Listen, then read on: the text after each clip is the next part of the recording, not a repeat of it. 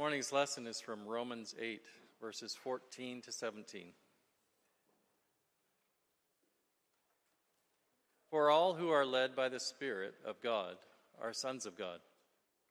For you did not receive the spirit of slavery to fall back into fear, but you have received the spirit of adoption of sons, by whom we cry, Abba, Father.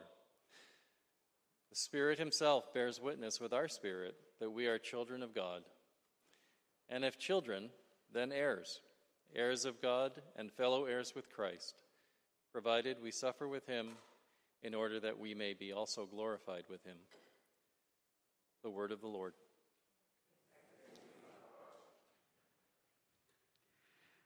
I'll invite you to stand as James reads for us the gospel reading. The Lord be with you, and also with you. The Holy Gospel of our Lord Jesus Christ, according to John. Glory to you, Lord Jesus Christ.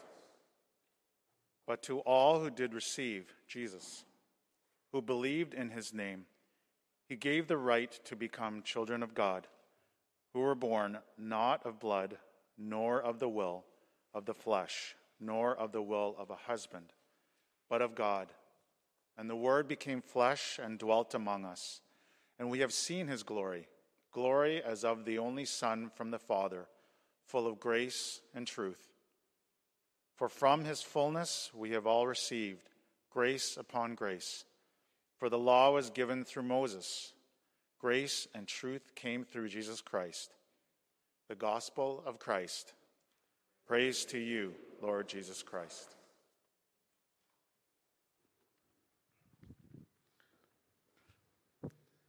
As we remain standing, please pray with me.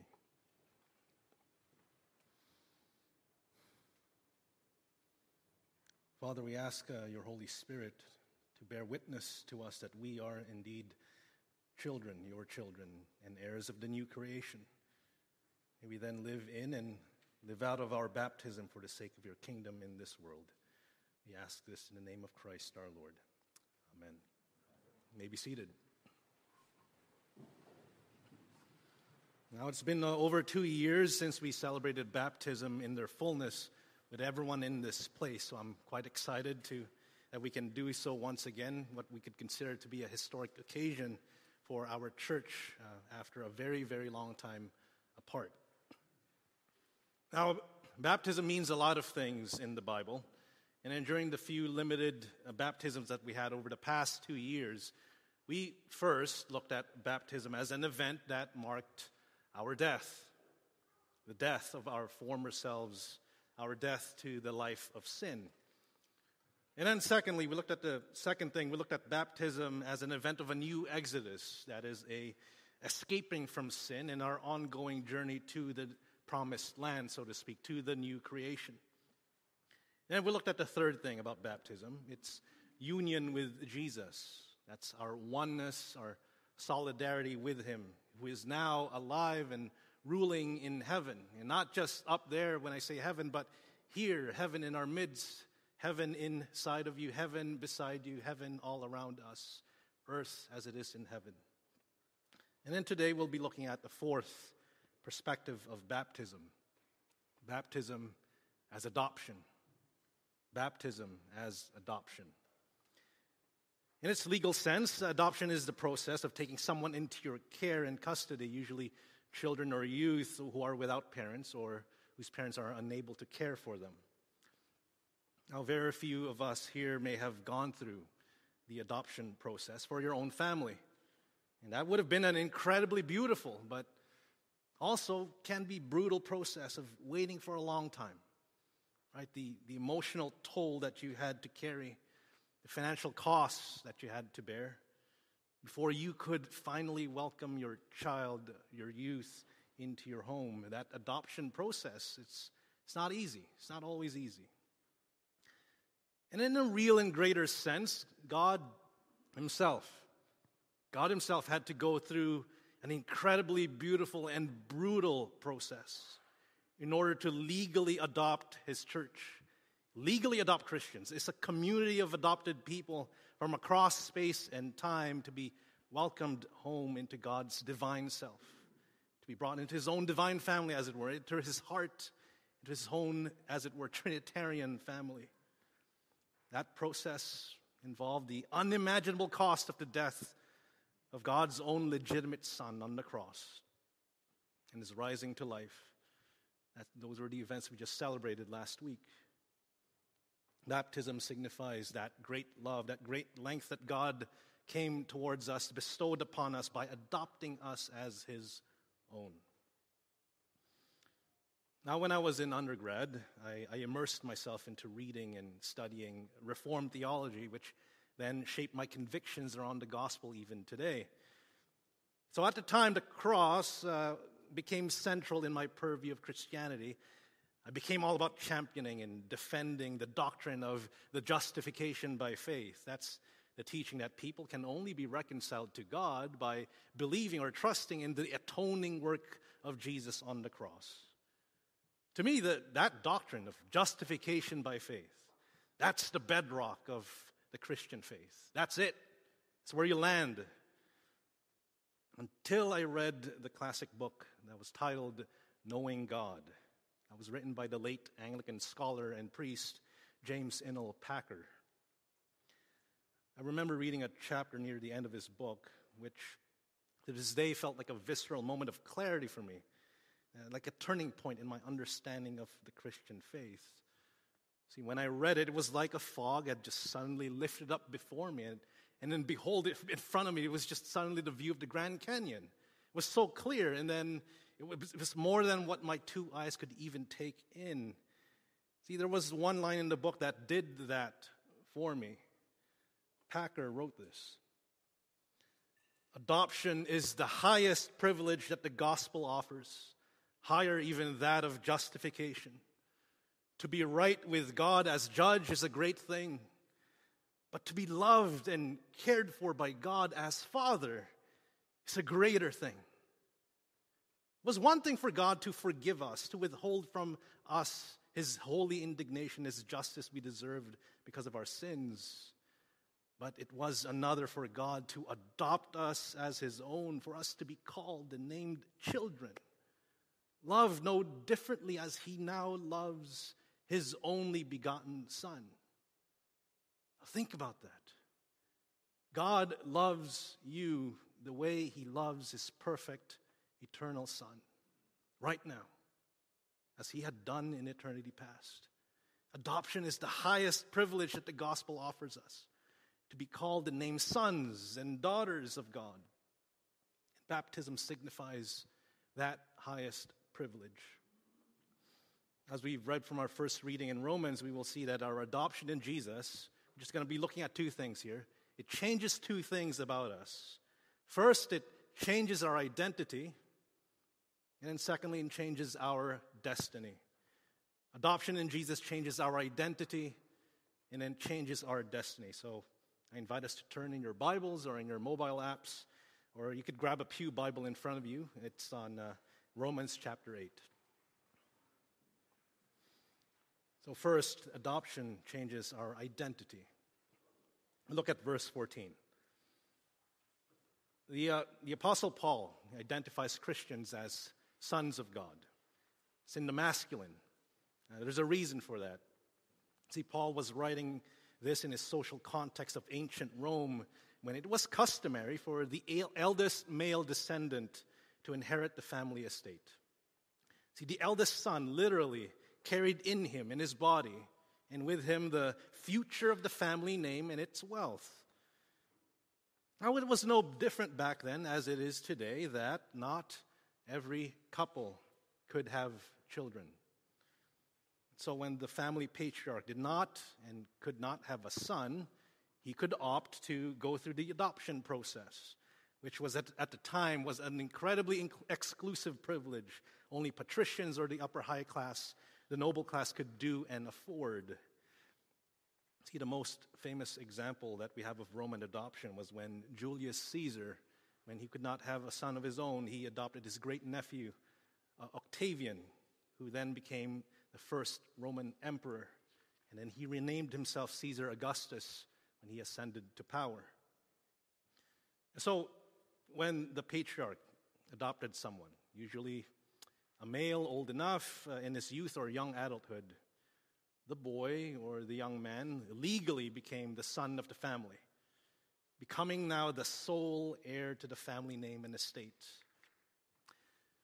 Paul carries this custom over as an analogy to illustrate what actually happens to people, to us, when God brings us to himself. The one key difference between that Roman custom and the Christian understanding is that everyone, anyone, not just male, not just a son, not just the upper class, can become an inheritor of God's holy name and God's holy estate. Now that was revolutionary at the time. Right, and for over 2,000 years, baptism is the act of renaming the person being baptized in the name of the Father and the Son and the Holy Spirit. The name of God, his Trinitarian family name, his surname, as it were, is conferred to the baptized, and their identity is changed. Identity is changed. Okay, so far that's all just legal, ceremonial, religious jargon. Right? What does that even mean on the ground? What happens exactly on the practical level when we're adopted in baptism? Well, Paul spells it out further in verse 15. See, like whenever we say or speak about adoption, we usually imagine that the original circumstance of the person being adopted was that they were, we would assume, to be orphaned, or that they were abandoned, or that their parents were unable to raise them. That's what we would just assume immediately. But notice, in verse 15, Paul described the former original circumstance that we find ourselves in, not as being orphaned, not as being abandoned, or not as being impoverished, but as being in slavery in verse 15. Paul was indicating that our adoption by God came originally by God's responding, his response, his initiative to rescue us from our former and original circumstance of being enslaved, especially being enslaved to fear. What's Paul saying? In the 2009 Academy Award-winning biopic film titled The Blind Side, it was based on the true story of former NFL player Michael Oher. It dramatized the story between Michael and his adoptive parents, Sean and Leanne Toohey. At the age of 7, Michael was in and out of foster homes, and he experienced periods of homelessness. His mom suffered alcoholism and drug addiction. His dad was frequently in jail and then tragically was murdered while in prison when Michael was in his senior years in high school. Michael was then introduced to the Toohey family because of the initiative and the kindness of the youngest son, Sean Jr., or SJ for short. It wasn't long then that Michael was brought into their home by their generosity and kindness. And there was a moment in the film when the Toohey family was about to gather and have their Thanksgiving dinner. Michael had not long been boarding in the Toohey residence at this point. As everyone was helping themselves with this buffet of decadent Thanksgiving food, Michael was sheepish about it all. He wasn't sure of what to do. So he just takes a dinner roll and he hides it in his pant pocket. And everyone else just dashed to the living room. They turned on the TV. They were going to watch football together. And Michael went away by himself in the dining room. He sat alone in the dining room table, took out his dinner roll and started eating the bread. Now, despite having been welcomed as family into his new home, despite the generous provision shown to him beyond what he could even understand and comprehend, Michael yet wallowed in this complex of his traumatic childhood, his rough upbringing. He could not bring himself to enjoy, to delight, to be present with others, to be known, to risk being known, to know others, and to be loved, and then to love in return. In a real sense, you could say that Michael lived in fear. He was enslaved to fear, to his traumatic past. He was numbed by the disappointments and disillusionments that That's all he's ever known of his life. Even though he now lived in a safe and loving and warm and generous home. And as Christians, we are adopted by God from out of that life of fear, out of slavery to fear, from the cruelty of our former taskmasters who had mastery and oppression over us of sin and death. But despite our being baptized, being adopted by God, we still carry in our hearts, in our minds, in our bodies, these scars, these wounds, the trauma of our former lives, and we from time to time will relapse this life and pattern of fear, of debilitating anxiety, as though we're not cared for, of sin to slavery, and even though we can say that we're forgiven, even though we feel like we can say we're loved, that's what the Bible says, but I don't feel that. Even though we bear the name of God on our heads in baptism, we can still fall back into living a life enslaved to fear. But Paul continues in verse 15. We've received the Spirit of adoption as sons, by whom we cry, Abba, Father. What's Paul saying here? See, let's go back to that Thanksgiving dinner scene. The mom, played by Sandra Bullock, Leanne Toohey, she saw Michael sitting alone at the dinner room table. She picks up the remote control, shuts off the TV. She gathers all that food to the dining room table. And then she invites everyone of her family to sit together for Thanksgiving for the first time, as it were, together, seated with fine china and cutlery. Before they ate, Leanne invited everyone to pray. Each family member reached for each other's hand, and the son and daughter reached for Michael's hands. And then Michael was no longer alone. He was praying. He was eating, dining with his family for Thanksgiving. See, the Holy Spirit does something similar and even greater inside of us. And in fact, among all of us, because we need each other in this work of the Holy Spirit. He does not leave us feeling alone, feeling afraid, feeling trapped and empty, feeling abandoned and hopeless. The Holy Spirit brings to us, as it were, the nail-scarred hands of Jesus to hold our closed fists when it's shaking in anger or in desperation. He brings to us, around us, the company of the saints in fellowship, in the prayers of our family and friends, the prayers of the church, as we say in the collects, the Book of Common Prayer, the prayers of Jesus himself in ceaseless intercession even now in heaven, pleading for each one of us by name. And then the Holy Spirit brings us to that table, to the feast of Christ's body that was broken for our life and nourishment. The Spirit himself sits and dines with us so that we are never alone. And by him we can then cry out, Abba, Father. To feel again, to comprehend and apprehend again that we belong to this great cloud, this great family of God's adopted. And you know what we have? We have a Father in heaven who so happens to be God. We're loved. We are forgiven. We are adored. We are cared and supported. God gives to us so generously. You don't ever have to sit alone in fear. We have one family, one Lord, one faith, one baptism, and one God and Father of all. Our adoption changes our identity. Well, secondly, our adoption changes our destiny. In verse 17, Paul says that since we're God's children, then we are heirs of God and fellow heirs with Christ, provided we suffer with him in order that we may also be glorified with him. Now, according to Paul, our destiny is glory. It's glory. It's a huge category, but what he means here is the future, the final and perfected form of not only our physical bodies, the way it is right now of Jesus Christ resurrected in heaven, but it's the final and future and perfected form of the universe itself, when the whole earth will be made new again. That's our destiny. That's what we're inheriting, as it were.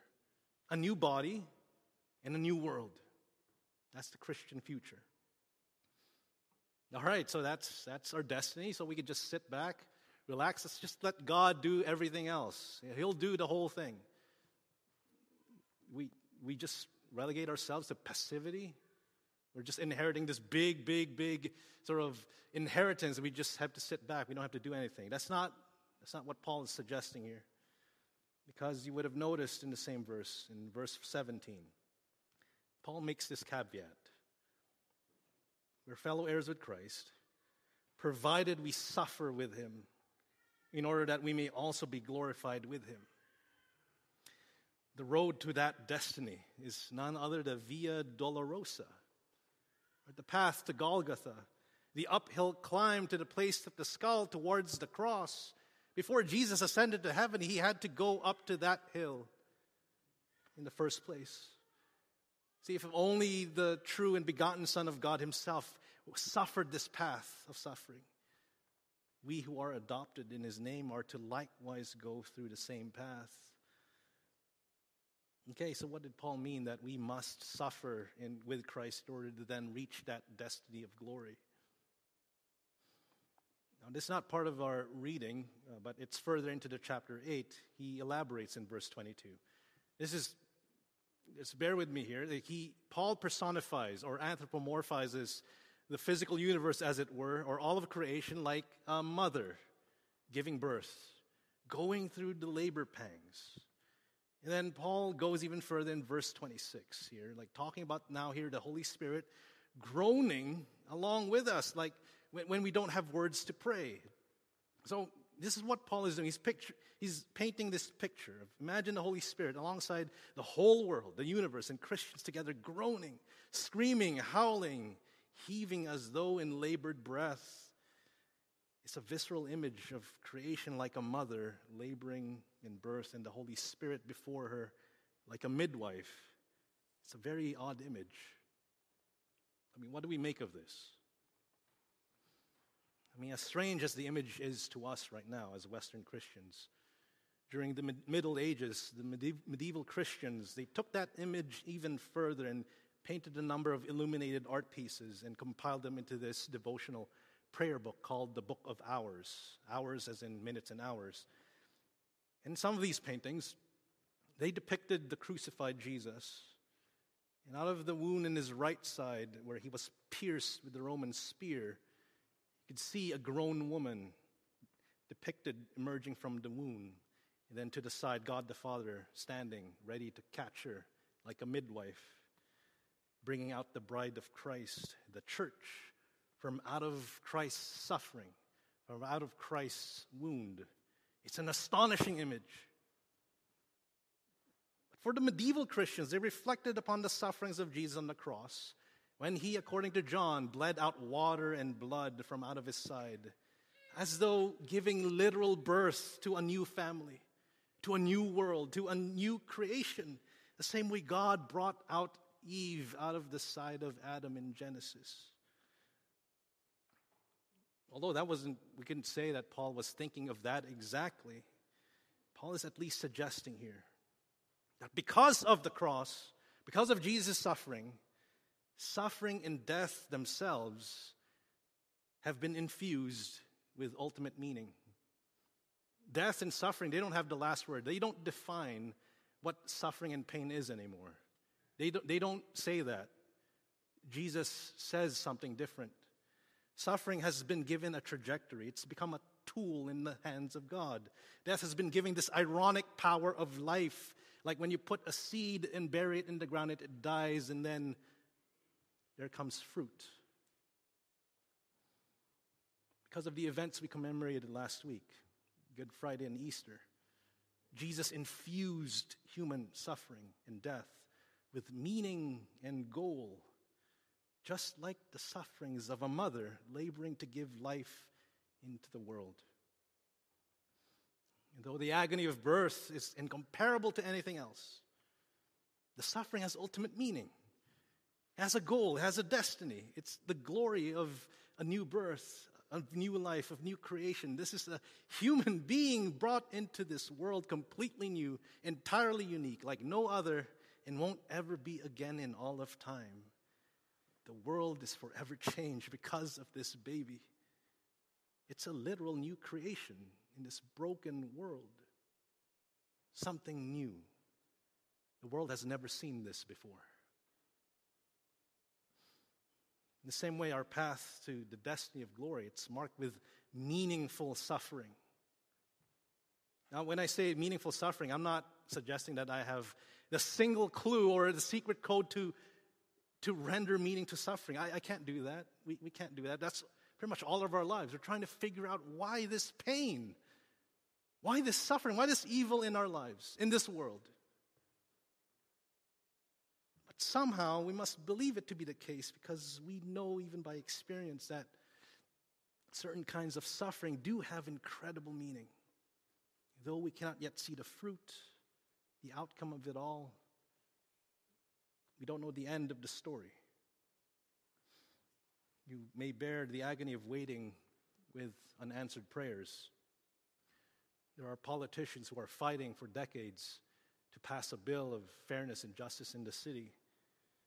There are nurses and doctors who are at their wits' end, or desperately just trying to keep everyone alive. Even in the midst of this pandemic, farmers whose crops were suddenly destroyed by unseasonal frost. There are hearts that have been broken many times in search for true and lasting love. There is now the senseless loss of lives and children because of the whims of a dictator. These are the groans of our world. Our groans, they're beyond human words.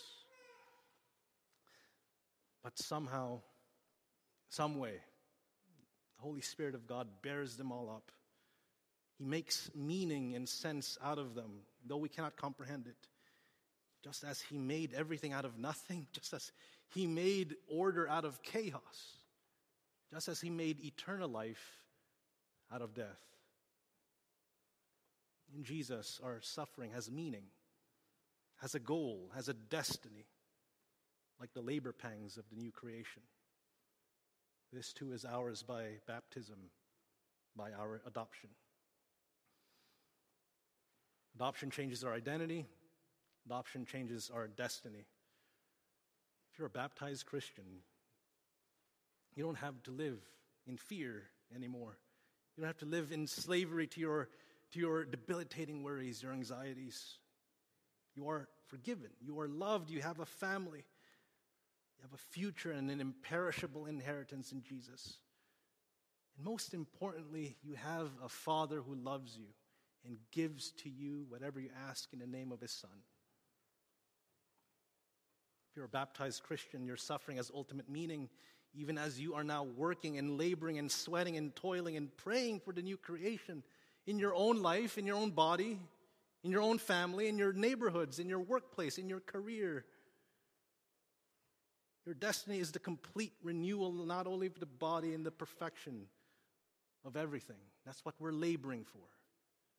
That's why we can be faithful to that resurrection hope.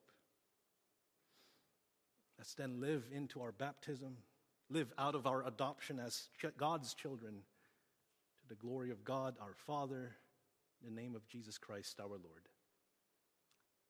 Amen.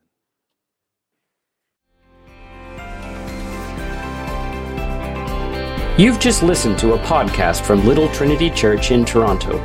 Please check out our website at www.littletrinity.org to find out more about our ministries and services.